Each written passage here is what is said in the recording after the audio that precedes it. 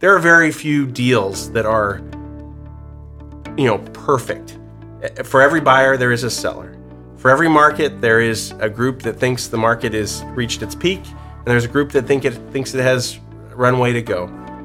At the end of the day, our investors challenge us to have the conviction and the track record to find great opportunities and execute on them. This is Durable Value. Get investing and business insights from industry experts and successful entrepreneurs every week. Like and subscribe now. Today, we decided we want to talk a little bit about our strategy and how we got to there, how we've developed our strategy over time and through the experiences that we've had. I thought I'd start by talking about what is our strategy. We're focused on institutionalizing secondary markets. We're very much a relationship-driven company. We're focused on adding value, doing it in a creative manner. And I'd say kind of a tactical aspect of what we do is we focus on multi-tenant properties, and we focus on private owners that have owned properties for a long time. So maybe we can speak a little bit about how did we get to there? How did we get from where we were before to the strategy that we employ today? Mm-hmm. Well, I think I would start by saying we're a relationship-based company, and many of the properties we buy, almost all of them are off-market. And buying properties off-market is a 6 to 18-month process. And often the sellers we buy from are repeat sellers. We prove to be a great buyer for them. We treat them well. We do what we say we're going to do, and we pay a fair price. Often we buy properties that have been owned by families for a very long time, and their vision of why they would want to exit the property is very well aligned to why we might think it's a great opportunity. Often properties, whether they be industrial or multifamily, have been managed in the way that a family would manage them if they'd owned them and managed them for cash flow for a very long time. And we're able to buy them and execute more precisely and create additional value. Mm-hmm. Yeah, and one of the other aspects of our strategy is focusing on kind of that secondary, tertiary market. And how we got there is I think, fairly straightforward but interesting.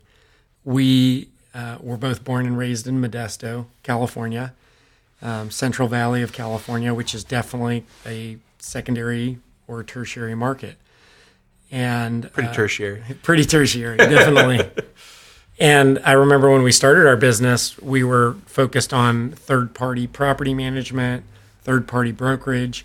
We were helping other people with their kind of larger $10 to $50 million assets in our geography. And what we found is the clients that we worked for typically were based in LA, San Francisco, New York. These were out-of-area owners in our markets. And I think somewhere along the way, it really clicked in our minds that there is no one doing that value add that we're providing for other owners out of the area. There's no one doing that value add based in the market. Mm-hmm. They're coming in from out of the market, out of the area. And that, for me at least, was a real eye-opener that being in the market, knowing the market well, being able to know aspects of the nuances of assets and geographies that someone out of the area just doesn't know. And I think as we grow, that's been something that has resonated a lot with our strategy, is being deeply entrenched in those markets and knowing those markets and developing that over time. I'd see a little bit different. I think we are a tremendous partner for local brokers. I personally was a broker for 10 years, and what I experienced is that every broker over time has a few incredible deals in their lifetime, or a few incredible deals every few years.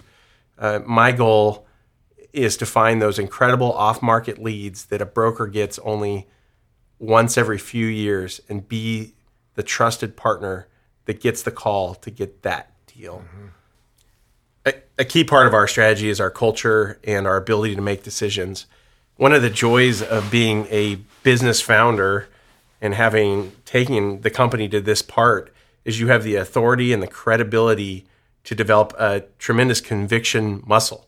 which is to know when you believe in a thing and to have the credibility within the organization and with your investors to channel the company to attack that thing.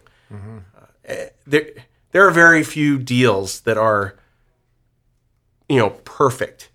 For every buyer, there is a seller. For every market, there is a group that thinks the market has reached its peak, and there's a group that thinks it has runway to go.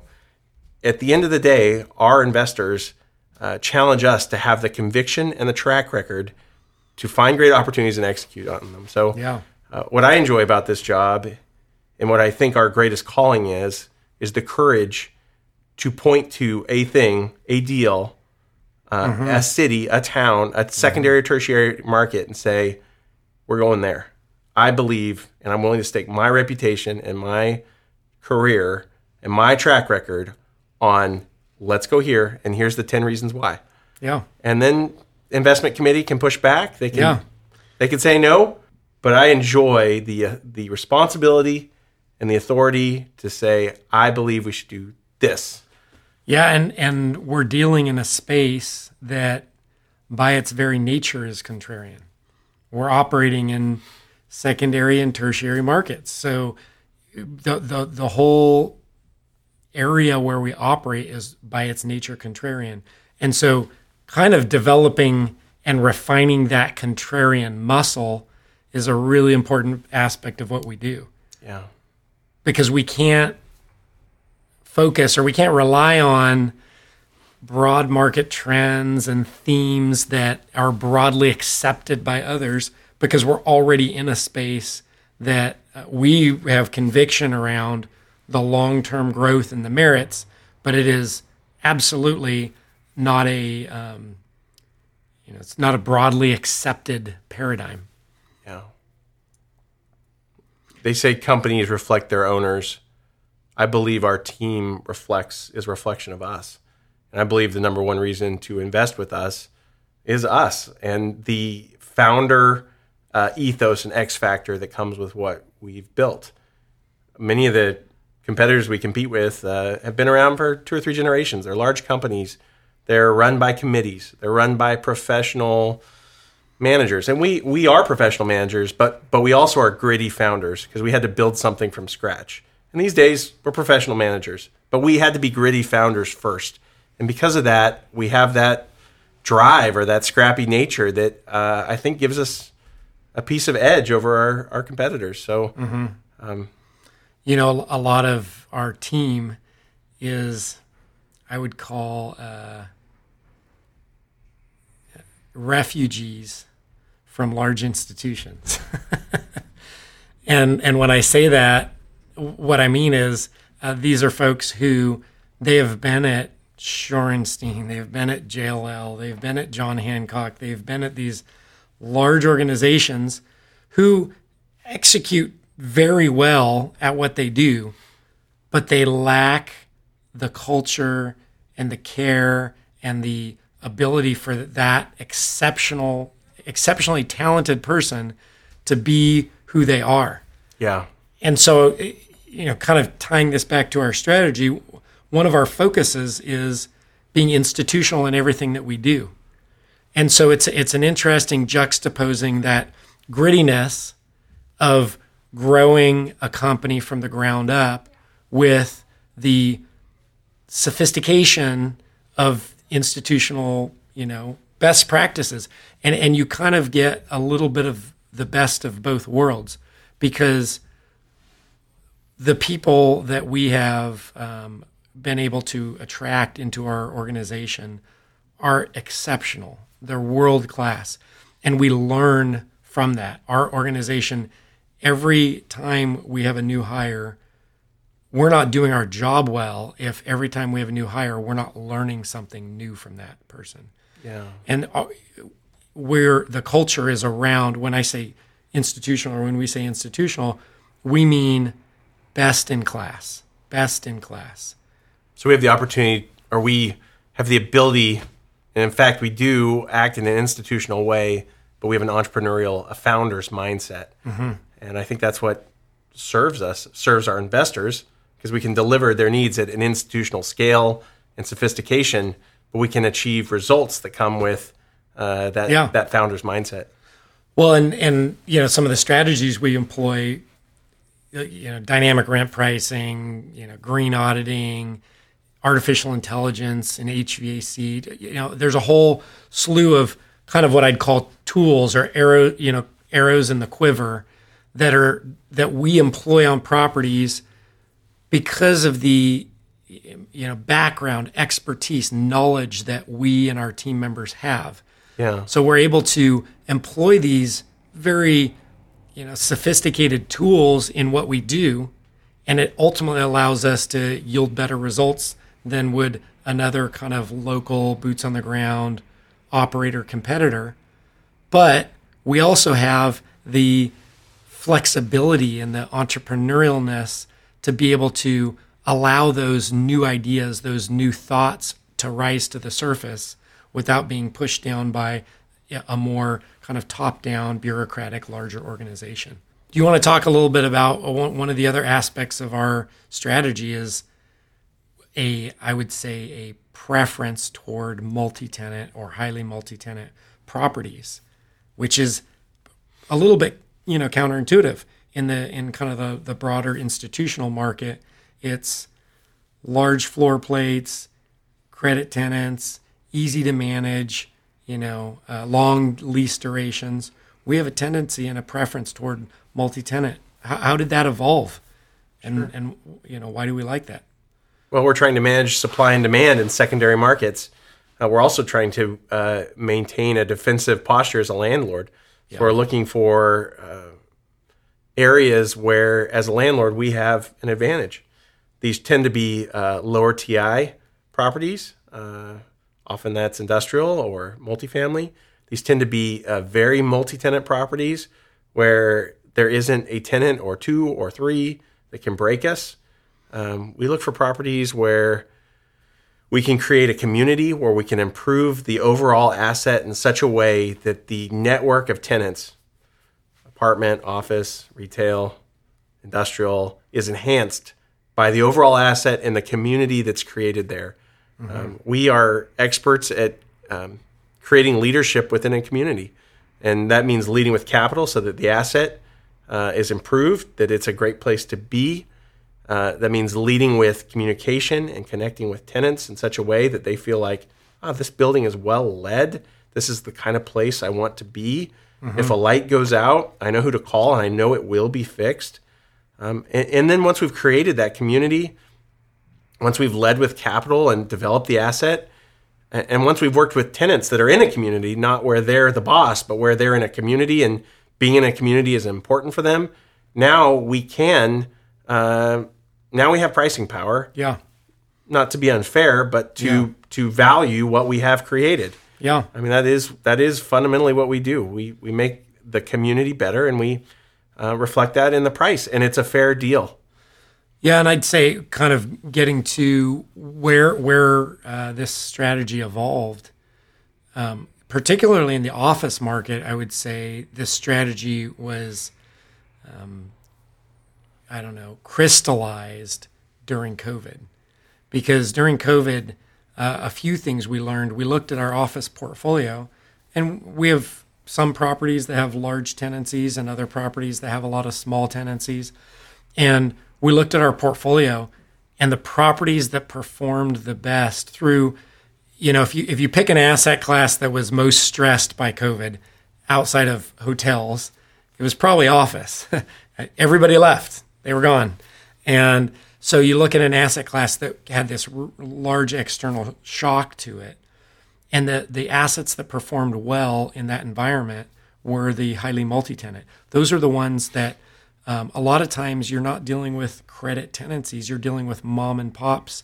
You're dealing with smaller regional companies, some national, but those are the companies that had a stronger need to be operating in the most effective way possible.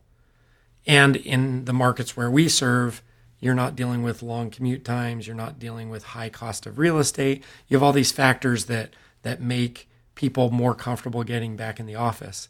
But these multi-tenant properties allowed us optionality. If we had one tenant that's growing and expanding, we can accommodate that. We have another tenant that's downsizing or moving out, we can accommodate that. When you have these large floor plate, single tenancies, or a few large floor plate tenants, much harder to be flexible in that environment. We prefer flexibility over kind of rigidity in our investments. Mm-hmm. The other thing that we noticed is we have an asset that we're getting to full stabilization right now that involved a heavy TI component. We bought the building 33% occupied. We're getting it up to the 80 high 80% occupancy level. It's been a big lift, and one of the things that we found is with inflation, construction costs keep going up, and so we have a preference now for properties where we will have where that construction risk, that construction cost risk, is lower.